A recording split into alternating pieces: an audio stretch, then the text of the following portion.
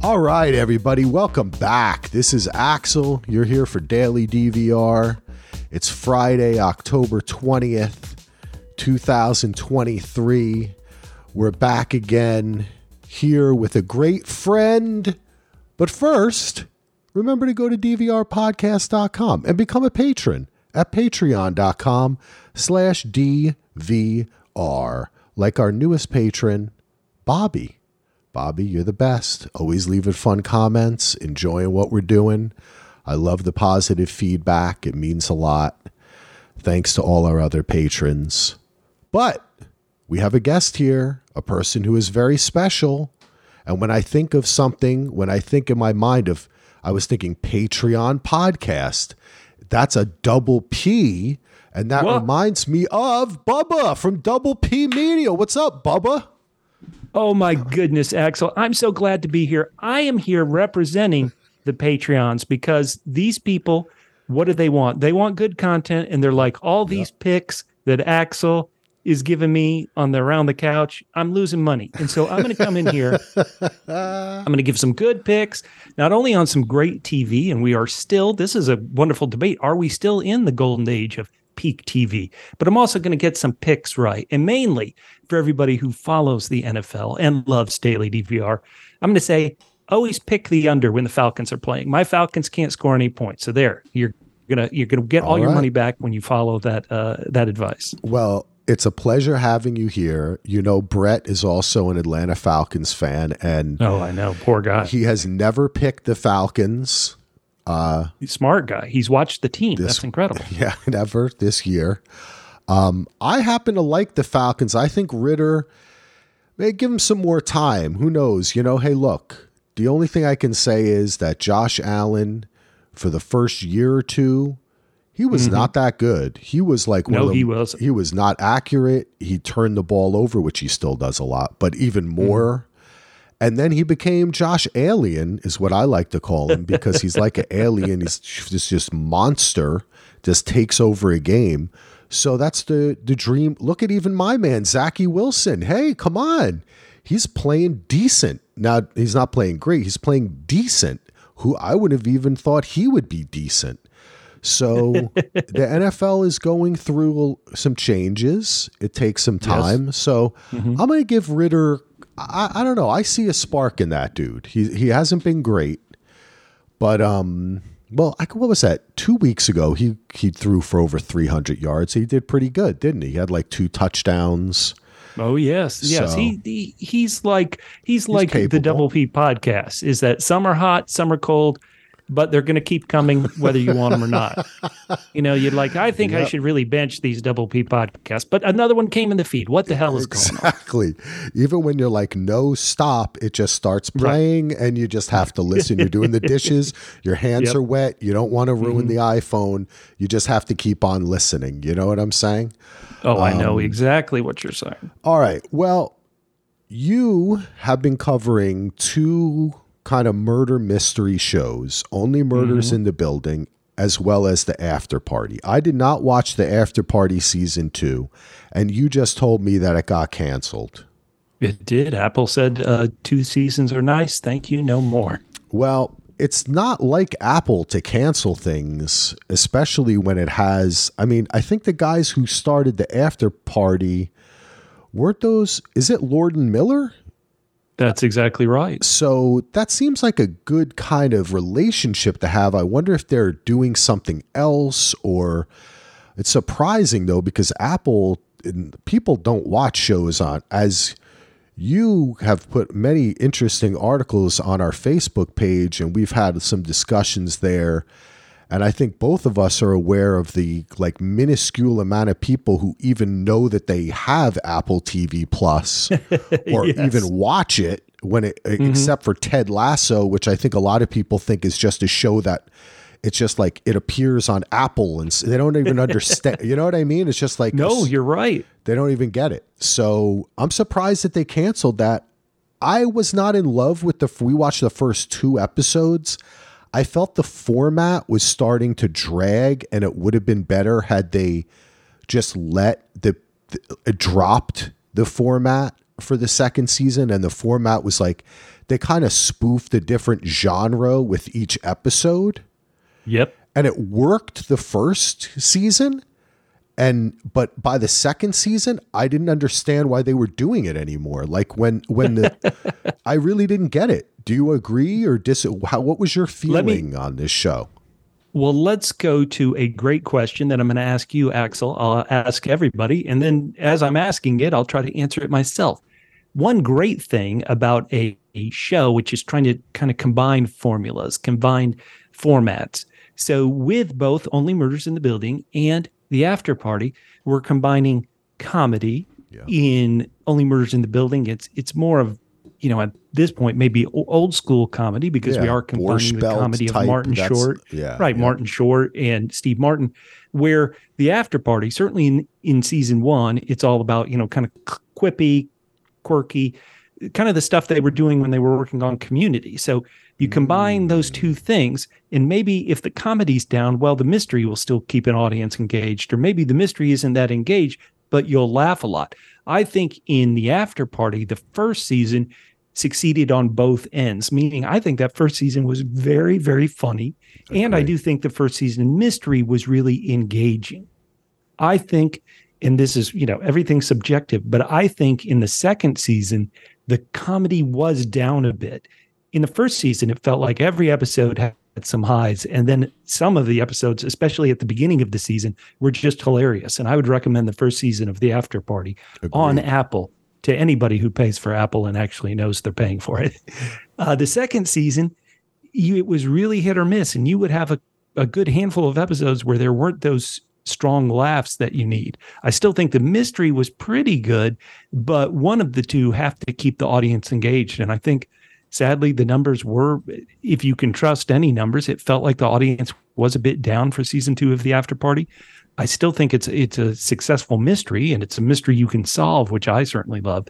But season 2 just didn't connect as it should have. Yeah, I think I agree because I stopped watching it after 2 episodes. So obviously it didn't really resonate with my wife or myself. It was just, it felt, as soon as it started, and I love Sam Richardson. I think that guy is a great actor. Remember him from Veep? Wonderful. I think some of the returning Zoe Chow returned, right? But it felt to me like I missed Ben Schwartz. I missed Dave Franco. I missed Ike Barinholtz. I missed a lot of the people from the first season. And it's like there was a desire I had that I wanted to like the people. And I thought in this one, hey, they brought in John Cho, right? They brought in some other people. I recognize Paul Walter Hauser from Mindhunter, by the way, right? And he was also, not Mindhunter. He was in what was that the other Apple TV Plus show that he was in, Blackbird. Right, he was in the jail, the prison story, so right? Exactly, Blackbird. Oh God, he was crazy in that movie. He was so good, and he played Richard Jewell too, by the way. In the movie Richard Jewell. Yeah. I mean, is this tough when somebody looks at him and says, boy, this is the part you were born to play? Do you get insulted if you're him? Are you like, hey, what does that mean? Hey, you know what? That guy could sneaky, if he could, he's the kind of guy who I could expect one day to all of a sudden be getting an Academy Award nomination or something. He just has a real talent. But if season 2 of The After Party was down a bit, it was not on him at all. When he got his spotlight episode, I found it hilarious. And I think he did good throughout the whole season. To be honest, they needed other characters on the show to be as rich as he was, as richly drawn, I would say, as his portrayal was. And it just felt to me that the conceit in which the series began, that they were going to this reunion, right? A lot of the groundwork that they had laid, this felt like a spin-off, not a season 2. That's how it felt to me. I felt like it was kind of I think that's a good call. Yeah, it was like a Sam Richardson spin-off of it. So it was like a 0.5 season didn't really get into it. You know, I hope that Apple continues to work with them if that's the way they do things. I'm not even sure. I think they just have a bunch of money and people are like, hey, we want to make something. And they're like, okay, make it. And then they go out and they make it. But for the sci-fi stuff, are you a big fan of the Sci-Fi Foundation, Invasion? They're coming out with the new Monarch, the Godzilla show, which I'm super excited about. I mean, I think that looks awesome with Kurt Russell and Wyatt Russell.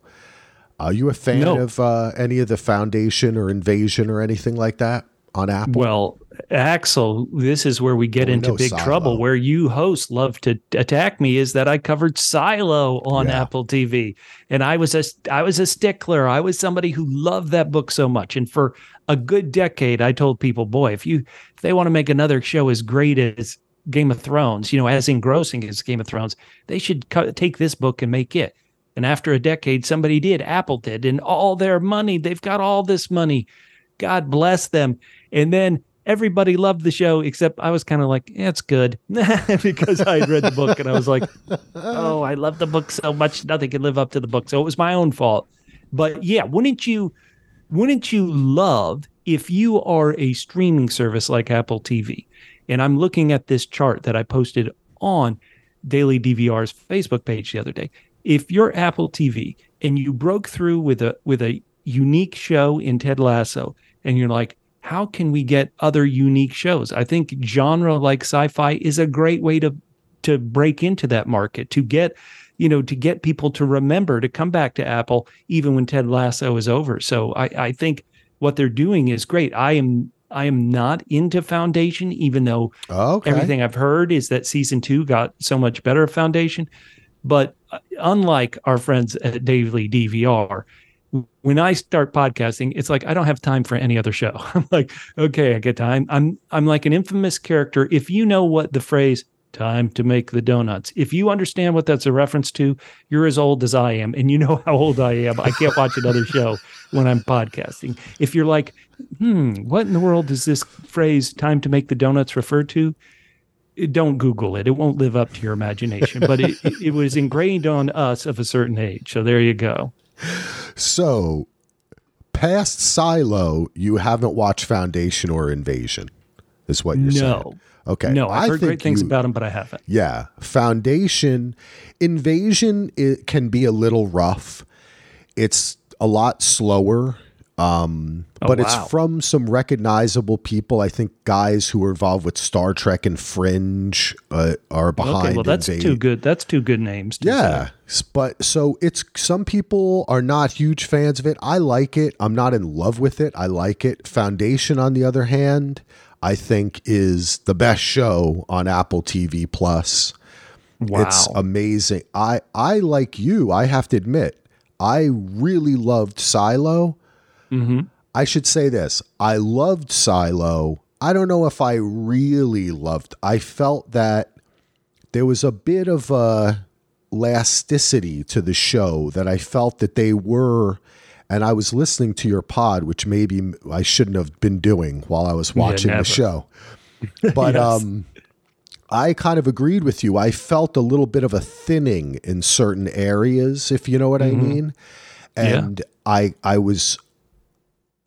We'll see where it goes in season 2. I still love it for the acting, the direction, the production design is spotless. I was very pleased with the final reveal and that we got some sort of answer to our mystery, right? Mm-hmm. Which I felt opened up a whole new world for us to explore in subsequent seasons. And it made me understand what you said about it, that, hey, because you kept on saying that in the pod where you were like, I thought if Game of Thrones or this could be a great, and I was like, why is he saying that? This seems so much smaller. Oh, okay. Now I understand, right? Where we're going here, it's going to be a bigger show. But I did feel there were certain parts that were a little draggy. I happen to be a huge fan of the whole episode dedicated to getting a huge turbine to work. I fucking loved it because I am like kind of a hard sci-fi guy, and if they can deal with something technical that's based on reality. My friend Sean does a podcast and they were talking about what is hard sci-fi, and I think it's kind of hard to explain, but I guess it's something where a certain portion of it is actually based in science, or it attempts to deal with subjects in a truthfully scientific way or technical way. And so I wish there was actually a little bit more turbine fixing in Silo. I kind of like that element of the show. It's almost like a little HGTV. You know what I'm saying? I was about to say, no one let Axel tell the showrunners this. I thought that episode was pretty good too. But if you're like, we need more racket sets on the show. We need, somebody with an Allen wrench to be fixing, then we're in deep trouble. Like exactly. What I love to joke is, in Silo, for everybody who's listening who hasn't seen the show, it does have a lot of tech. It has a lot of pieces and parts. In some ways, it's like a Radio Shack in that there's so much, we got to fix this, we got to fix that. Love it. And I really needed Howie Long to come on and say, look at this great dandy computer. You're getting the throwbacks in today, man. I know I am. Here, let me do some recent references. So Taylor Swift, she's great, huh, guys? Oh God, please no. No. So you tell me, are we allowed to talk about the best show that's on TV right now? Because I want to hear what you think and I want to say what I think. Oh, okay. What's the best show on TV right now? I am going to prove my coolness, and it's by saying this season of Survivor is the best show on TV right now. And everybody is immediately turning off their podcast apps and saying Survivor. These poor people who just joined Patreon, they're like, I didn't spend money for this. But no, Survivor is a show that is still engaging, still exciting. Why? Because human beings make choices that sometimes never make sense. And, you can't script human beings' true behavior, really, a lot of times. And I think this season of Survivor is incredible. I know you love talking. Yes. You have loved talking The Bachelor and other reality shows. And I think in this golden age of TV, where there is too much TV, peak TV, it's sometimes great to, give our tip of the cap to these reality producers. And I actually have a friend of mine, a former student of mine, who actually works on Below Deck. Oh, nice. I know the drama that people can create. Love it. Out of real life behavior. I think it's incredible. So I completely changed the subject from Apple TV and their great sci-fi to fine. Maybe the antithesis of that Survivor. But I did want to get that out here. Oh, no, I love Survivor. I talked a bit with Peter from Australia, who says hello to you, by the way. No, brother. Here we go. And we were talking. I was trying to tell him that this new season is really great. I think that I was surprised with an hour and a half. I was a little worried because I was like, uh-oh, this is going to be bad. We're going to get an hour and a half of Survivor trying to solve the world's problems, which I'm not a fan of because, like I say, I don't think reality TV is equipped to take on that. I'm a progressive person. I'm a very liberal person. I want all viewpoints expressed and new ideas brought to people. But I also think that the framework in which you do that is vitally important.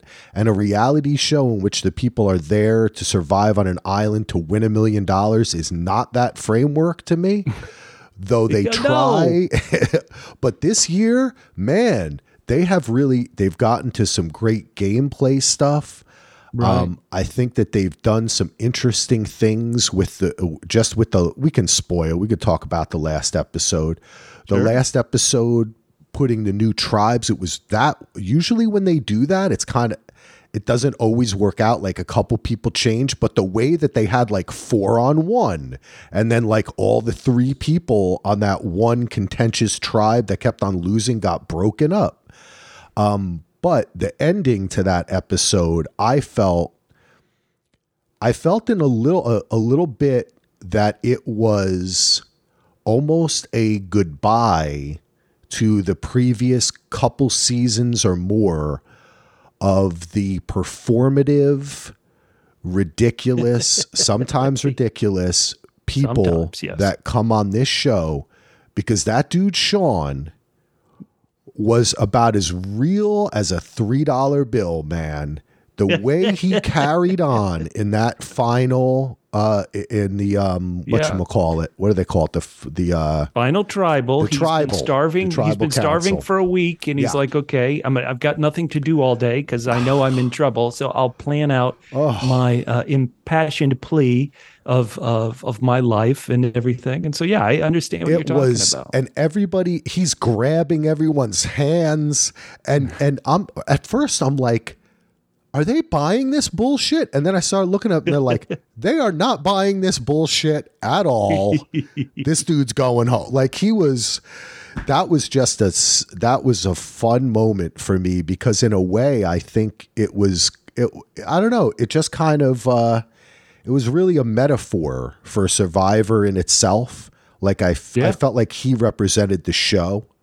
And then everyone was like, we're here to play a fucking game and live on an island, motherfucker. We're all starving. Take this shit down the road to Real Housewives or something like. Well, Axel, I think you brought up the most interesting point right at the very beginning. What show gets better by making it 30 minutes longer? I mean, you would think that's crazy in a lot of cases, but for this show, it particularly worked. And so I'm trying to think of other things I'm watching now or other shows I've podcasted about. Yeah, exactly. It's like, how does making a show 30 minutes longer not feel pad out, but actually enrich the experience more? And this is one of those crazy things where I think it did. Yeah. Like I'm joking, but Jeopardy an hour longer. No, Jeopardy's the perfect length. It's hard. I'm trying to think of another. Hey, you could do Game of Thrones and just do like a whole season of 2-hour episodes, right? There you go. Well, yeah, is that crazy that we have these $100 million shows that take 2 years to produce, and somehow we've all kind of just accepted, I'm going to be left on these cliffhangers, on these story beats, and I'll find out about it in 2 years. But would another half hour of If You're House of the Dragon, another half hour of a painful childbirth scene, or a different version of incest scene, is that going to make it richer? It might. Once again, I love everybody's feedback. I always talk for it on my podcast. So, hey, you guys let us know what shows would be enriched or made even better with another half hour. Well, I'm trying to think. It's tricky. They're lessening. I think the next season of House of the Dragon is like 2 episodes, like 8 episodes, right? Instead of 10. That's exactly right. Can you believe it? These story arcs, which, on Game of Thrones, it felt short because it was 10 episodes, but now you're going to have to compact all that into 8 episodes. It's going to be tough. We're going to have economical storytelling, which isn't always the easiest during an actor and writer strike. So we'll see. Well, I think they did such an amazing job of that first season. I was a huge fan. And I don't know. It's been a while. Now, that was what? That was a little over a year ago, wasn't it? Yes. When House of the Dragon? So what's House next? of the Dragon.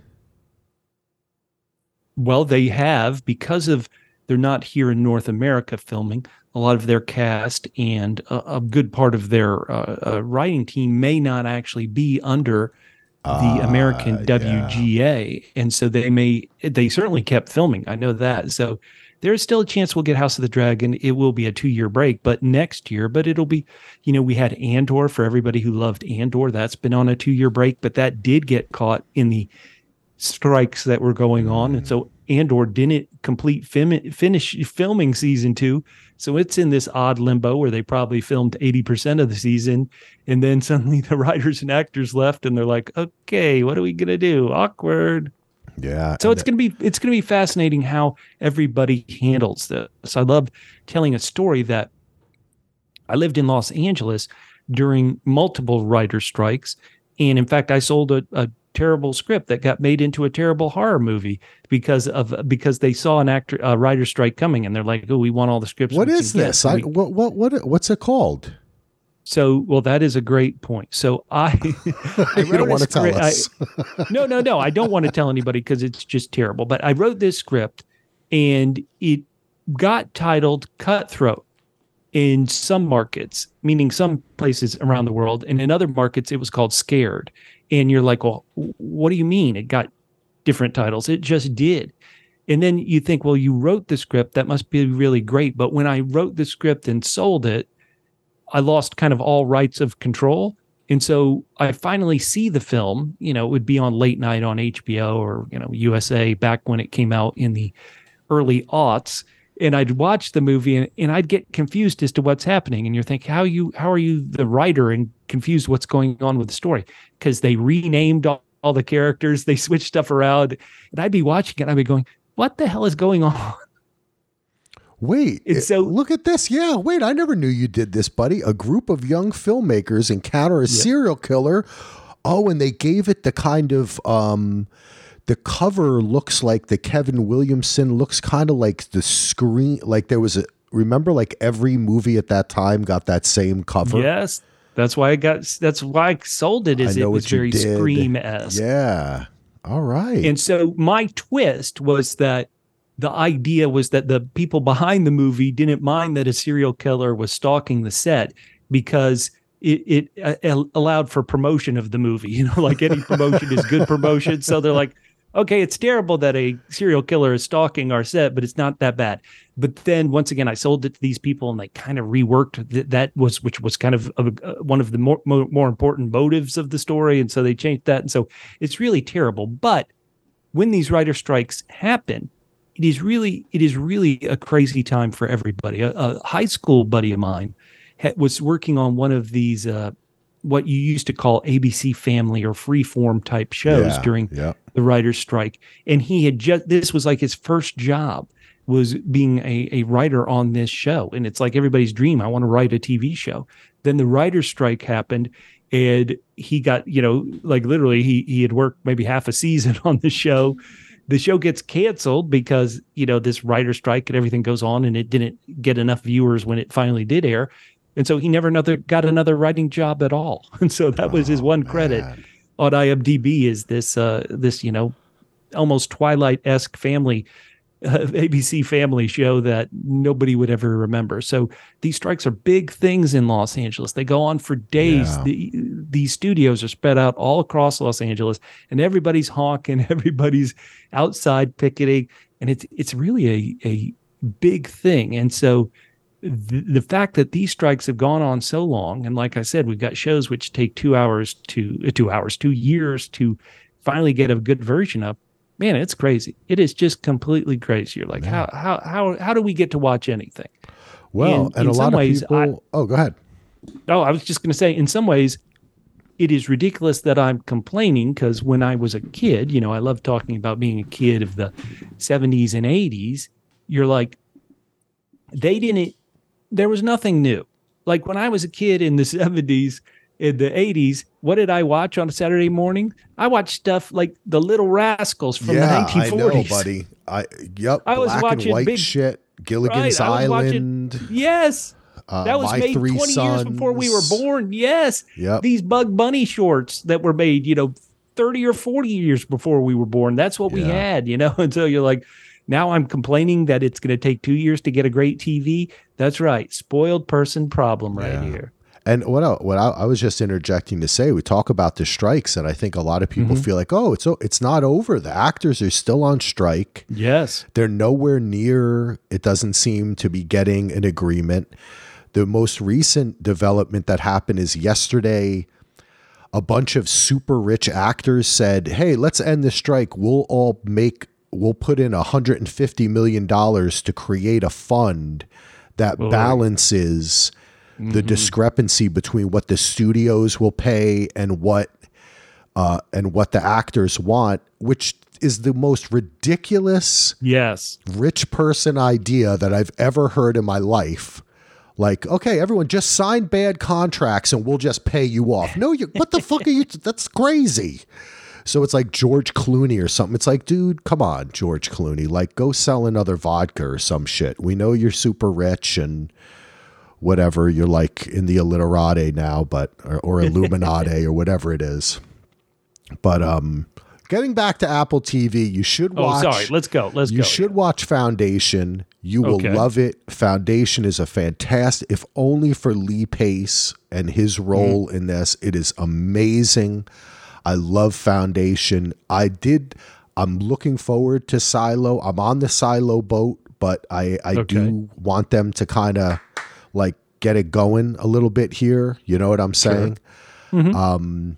But I do want to talk about a show which I talked a little bit about on a couple episodes before, but you did cover it. And for me, it was my favorite season of Only Murders in the Building. All right. I thought it was the best season yet. I guess season 3. Yes. I was not a huge fan of season 2. Season 1 I really liked, but I thought this season, save for the opening, or I guess the first red herring when they get kidnapped and go to the bottom. I don't even remember what the fuck happened. They go to the basement and then that whole thing could have been cut out of this season and it would not have mattered. No. But everything past that, Meryl Streep, I thought that the 3 leads were fantastic again. Selena Gomez has the most interesting voice.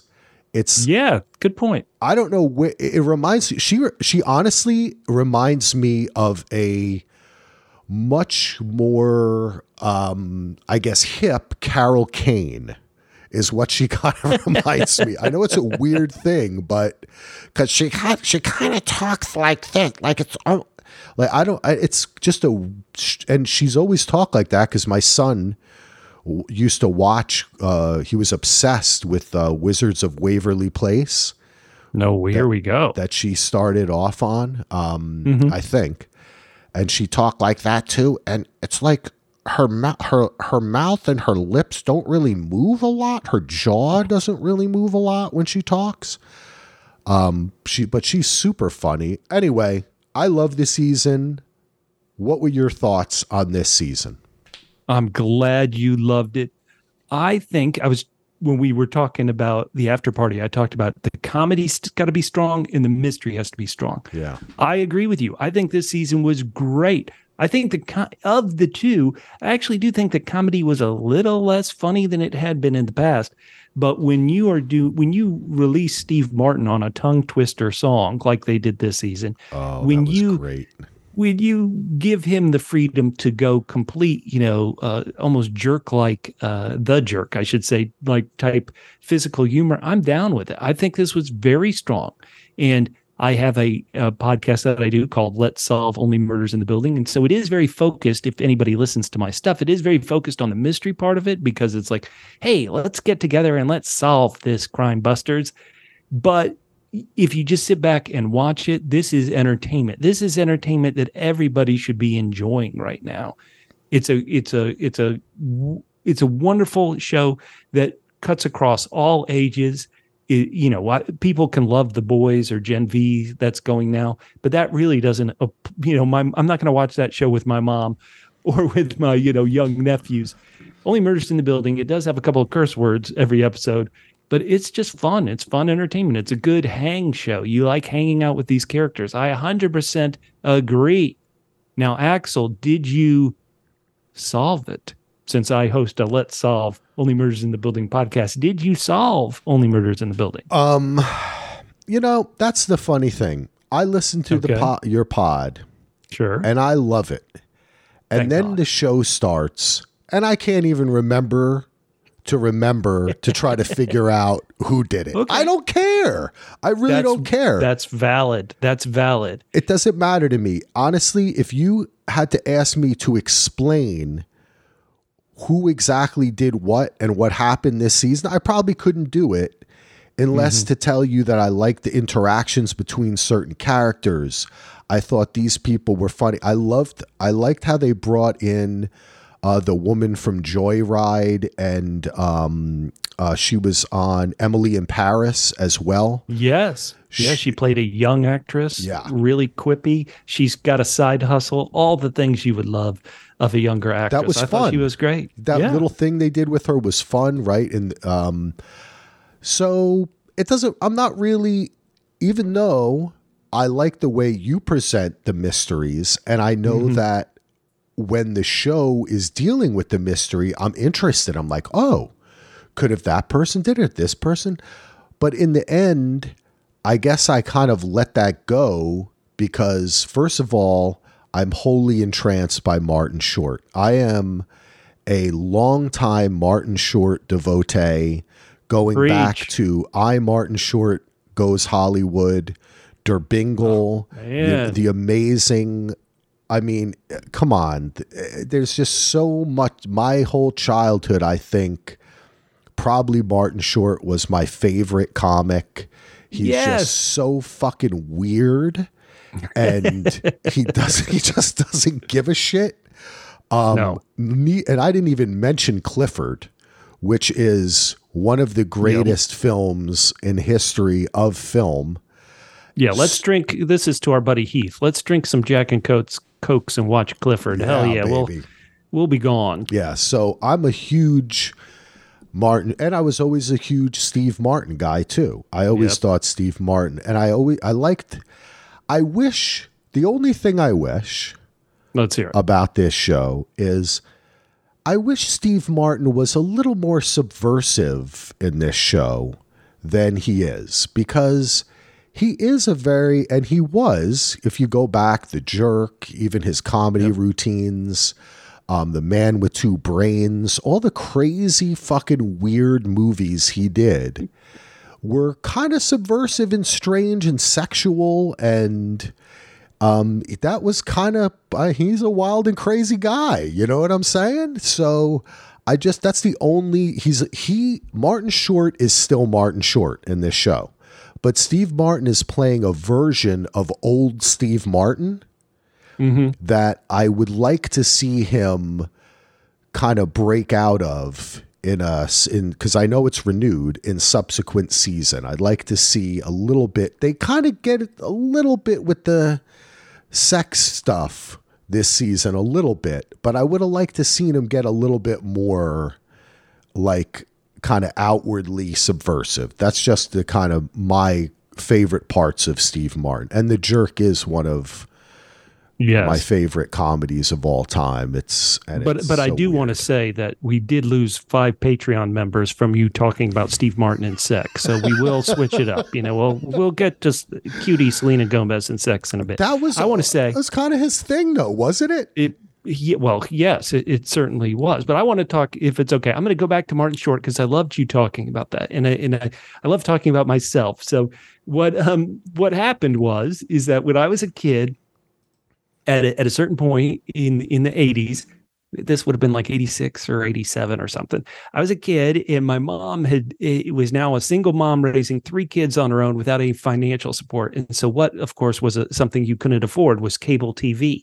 So I'm trapped at home with nothing on TV at all, except what you can get with the rabbit ear antenna. So here in Atlanta, there's this channel that you can barely get. It's channel 69. You know, that's how far down on the UHF channel it was. Uh-oh. And so this is the late 80s, and they start playing something from the late 70s and early 80s called SCTV, Second City TV. Yeah. And Martin Short was so funny on that, it actually changed my life. After I graduated college in the 90s, I went to Chicago to go perform and do classes at Second City because I loved Martin Short on this silly show so much. And all the people like John Candy, Eugene Levy, Catherine O'Hara, Dave Thomas, Rick Moranis, all of them. I'm forgetting Joe Flattery.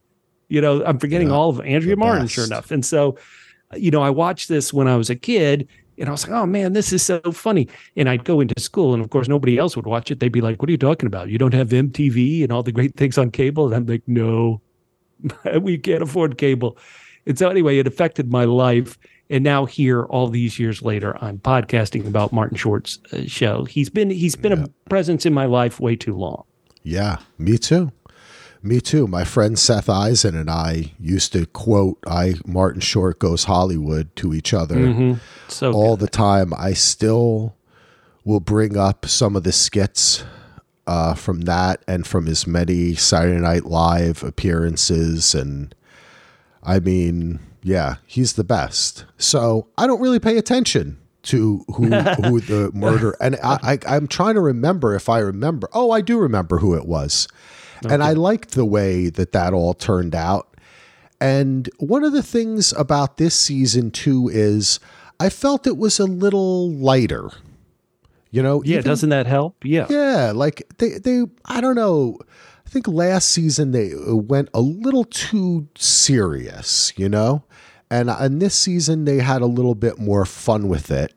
And I liked that they also had Selena Gomez get with the documentarian, right? The guy who showed his wiener in that play. Yeah. What's his name again? Yes, exactly. The actor's name is Jesse Williams. Yeah. On the show, his character's name was Taubert. How ridiculous. Taubert. But yeah. I thought that was funny. And he was in that baseball play where he got naked in the shower and then there was a big scandal. Someone took a picture during the play, and which is not cool. And the same thing happened to what's her name, Leah Michelle or something, in I think Awakening or something.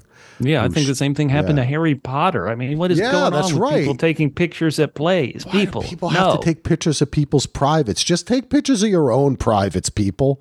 That's a lot of Well, no, let me say that's no fun. Yeah, pictures of people's privates.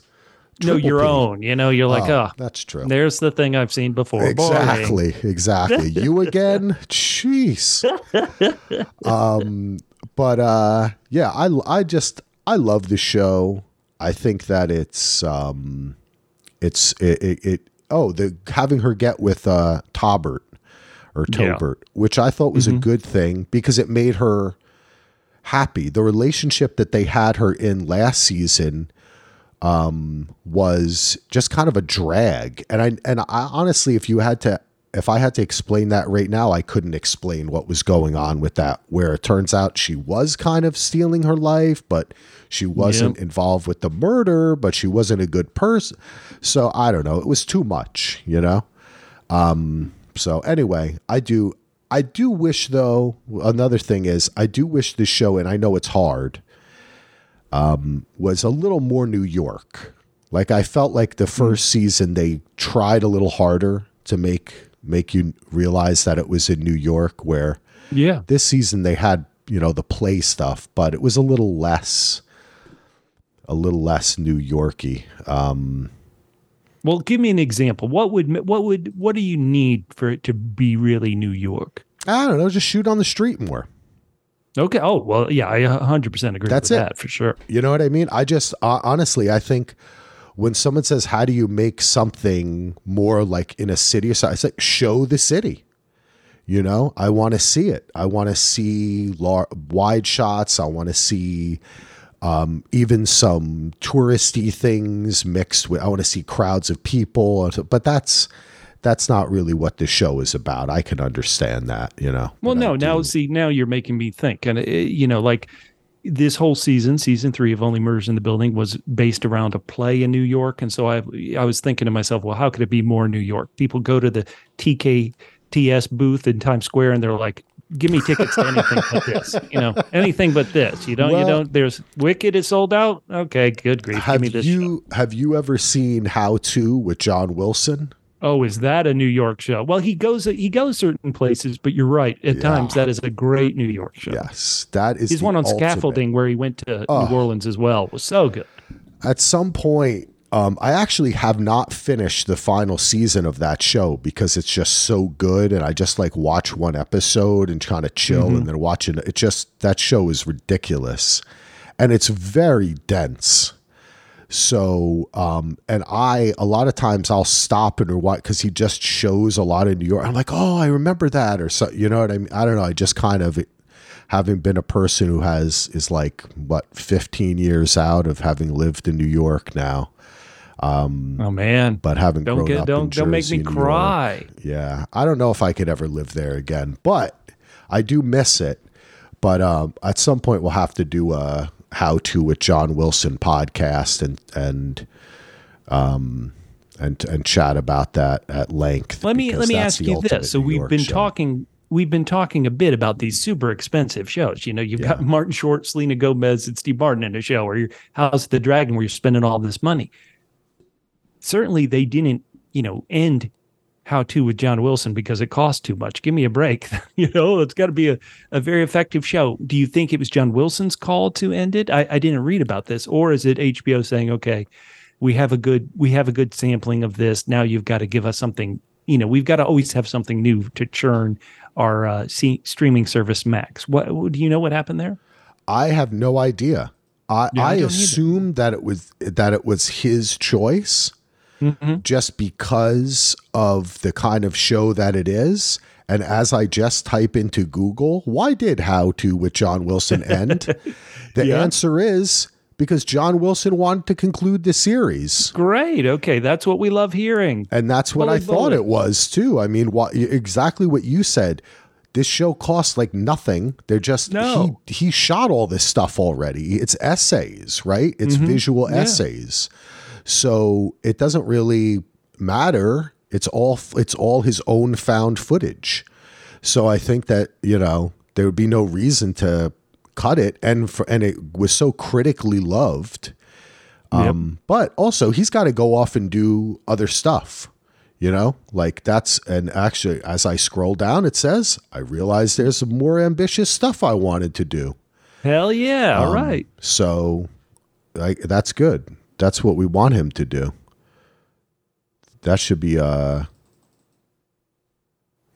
should be fun to see what happens with him. I'm trying to think of what's the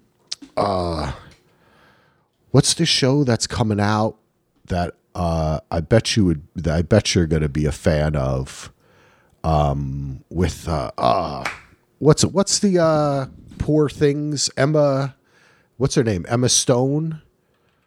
What's her new TV show that's coming out? She's got a new show she's going to do with Nathan Fielder. With Nathan Fielder, that's right, who I think helped get John Wilson that show.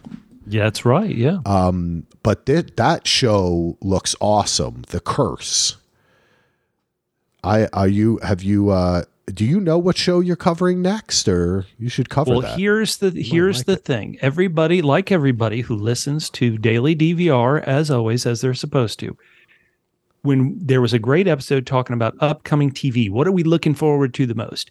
And Axel, the only host we should trust, unless he disses one of the shows I'm podcasting on, but Axel, who we should always trust, said his number one was a show coming out in November of 2023, a limited series entitled A Murder at the End of the World. Yes. And that is currently what I will be doing my next Let's Solve podcast on. So I'll know not to have Axel on as a guest, because I'll be like, Axel, what about these clues? And he'll be like, I wasn't paying attention. Well, that one I might pay more attention to. Okay, here we go now. All right. It's a little bit more dramatic. It doesn't sweep me away with the funny comedy stuff. Where but it won't have any Steve Martin sex scenes, so you'll be like, boring. Damn it. No fake arrows through the head. Right, exactly. No King Where's Tut Bernadette stuff. Peters getting frisky? Yeah, Murder at the End. When is that coming out again? It is coming out. Everybody put it down on your calendar. If you have Hulu here in the United States and Canada, or if you're at Disney Plus with the Star option around the world, it's going to be coming out on Tuesday, November 14th. November 14th. And today is October 20th. So we got about, 3 weeks then, right? Yeah. 2, Get ready. 3, 4 weeks.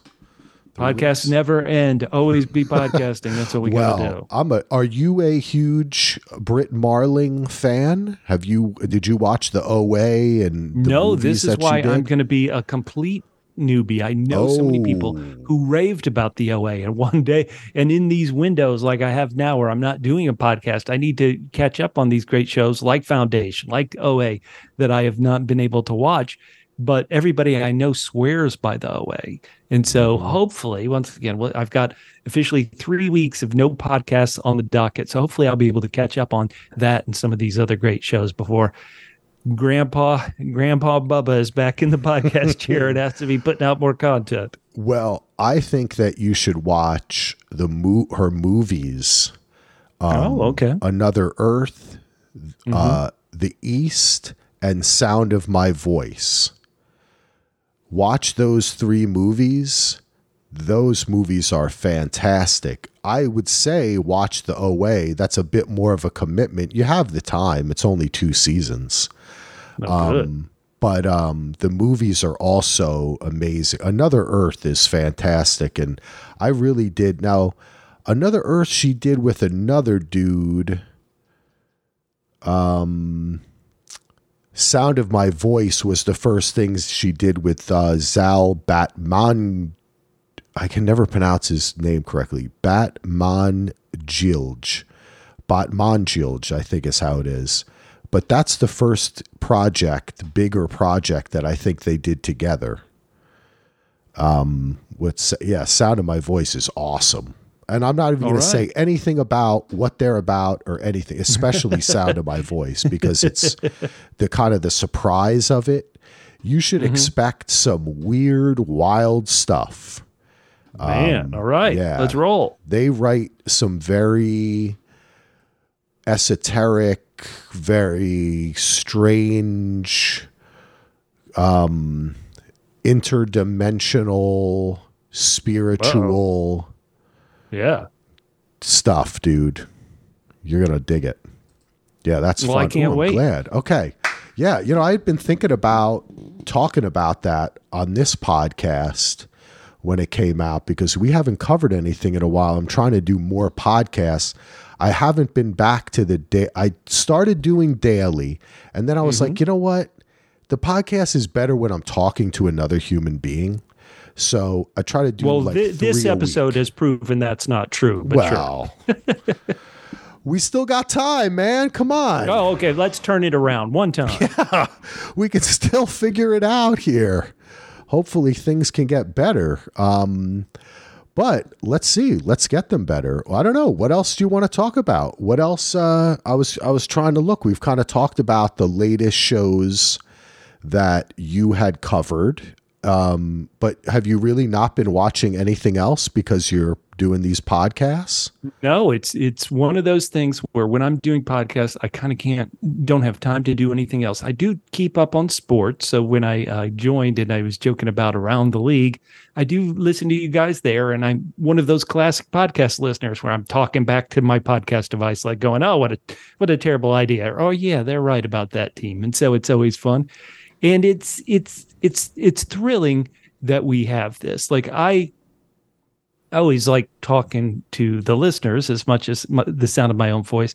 And we have such richness now that unless you're as old as maybe me, you just can't appreciate what great stuff is out there. And I love it when people tell me things. So when people tell me the Foundation, when people tell me Another Earth or the OA, keep them coming. I want to hear everybody's. If you're listening to this podcast and you've made it this deep into the podcast, I want you guys to tell me, reach out to me on social media. I'm at Fit and Trim. That's FITTENTRIM. Reach out to me and tell me what's good. I can't wait. All right. That's it. Reach out to Bubba. But wait, I have one other thing I wanted to ask you about. Ooh, let's hear it. You are covering The Crown. That's true. Right? Will you be covering the upcoming season? And should I watch it? I fell out of The Crown, but I've always wanted to get back in. Has the stuff where they have Princess Di and all that, like how far along are they? Is it interesting? What was your opinions on because I didn't listen to when you guys talked about The Crown because I don't watch the show. That's fine. Even though sometimes I do listen. I listen to a lot. You talked a lot. I think I had stopped listening to what's the Got Milk? The Strain. I think I had stopped watching. I think I stopped watching The Strain, but listened to like 2 seasons, and now I know what happened just from listening to your podcast. I wish I had stopped watching The Strain and still just podcasted about it. Okay, here's the description this week. Let me guess what happened. You could have done that. You could have. But should I get back into The Crown or what? How do you feel about this show? I am, everybody's unique, but I think I may be especially unique because when The Crown came out and it was launched to such great acclaim and stuff, I didn't pay attention to it at all. I didn't watch it because that just really isn't something that grabs me at all. I'm not, the royal family wasn't something I was never interested in. And then our good buddy Matt Murdock had said he was doing this podcast on the Crown and he just needed some other opinions. And I thought, well, I'd probably be a good opinion because I don't care anything about the royal family. I don't pay attention to it. And I watched it. And the main thing I always loved about it is how it made me interested in history and things I didn't know because I'm an American. I didn't, I wouldn't know certain stories. And now it's reached that point, which I think every viewer has to wrap their head around about, wait a minute, I kind of remember this stuff. I remember where I was on that fateful day when the tragedy happened in the Paris tunnel with Princess Di. Mm-hmm. And I remember I was a real little kid when they got married, but I remember being woken up because the whole family wanted to watch it at like 4 a.m. or whatever. Yeah, dude. My Irish grandmother, believe it or not, was in love with the stupid royal. She fucking hated England, but she loved to watch all that shit. Mm. Yeah. So I thought I'd be a good test person, and I got engaged in the show. And now, though, the show in the more recent seasons has caught up to my life, my consciousness, and I'm like, oh, is it as good? The reality is that it isn't, but maybe. I mean, it's still fascinating, and I still watch and I still enjoy.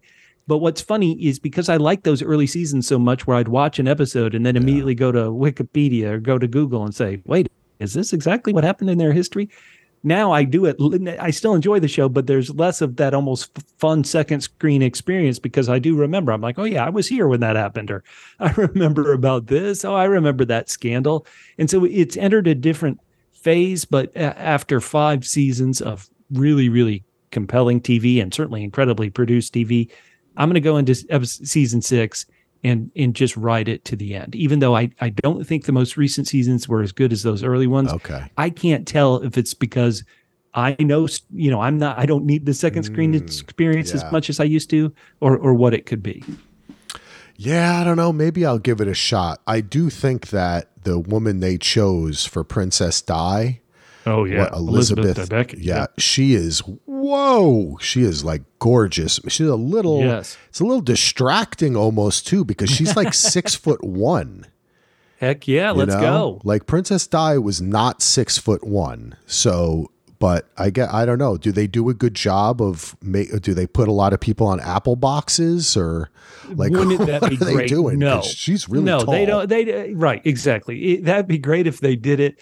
But no, they just kind of accept, okay, everybody watching this must realize these are actors. Okay. And yes, there is a bizarre height difference that doesn't make sense if you watch previous seasons, but they just go with it. And here, tying everything together, the actress who originated Princess Di in The Crown earlier seasons, she's going to be the star of A Murder at the End of the World. It all ties together. Wow. Everybody's everywhere.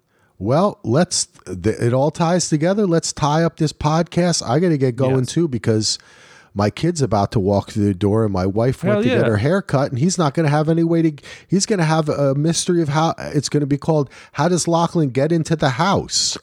That's the podcast we'll be covering where he'll be like trying to sneak into the house. He'll be like, Dad, what happened? But Bubba, right. And you said you weren't going to podcast daily. You just leave him out for a couple of days. It's been like, all right, he's been 3 days. He hasn't figured out how to get in. Let's see how he's doing this week. He'll be like looking out the window. It's always great to have you on, pal. It's always great to talk to you. I love listening to your pods. You and Catfish are awesome. And Matt too. Oh yeah. Love it all. So thank you so much for coming on, pal. We hope to have you on again soon. Well, I want to be on more just because everybody who's listening to this is part of the family and know it. Yeah. But the Daily DVR kind of podcast family, if you will, with Gina and James and Andy, like everybody, Heath, like everybody is a big part of the whole crew. And so I love being on. And when I'm not podcasting, invite me on anytime. Awesome, brother. All right. Thanks for coming on. Thanks for listening to everybody. Check out Bubba over at doublepmedia.com. Hell yeah. All the stuff that they're doing. Check us out at dvrpodcast.com. We'll be back soon enough. I think I got some guests for next week. We'll see. I'll just send some people some direct messages or emails. All right, everybody. Nice talking to you. Take care. Peace out.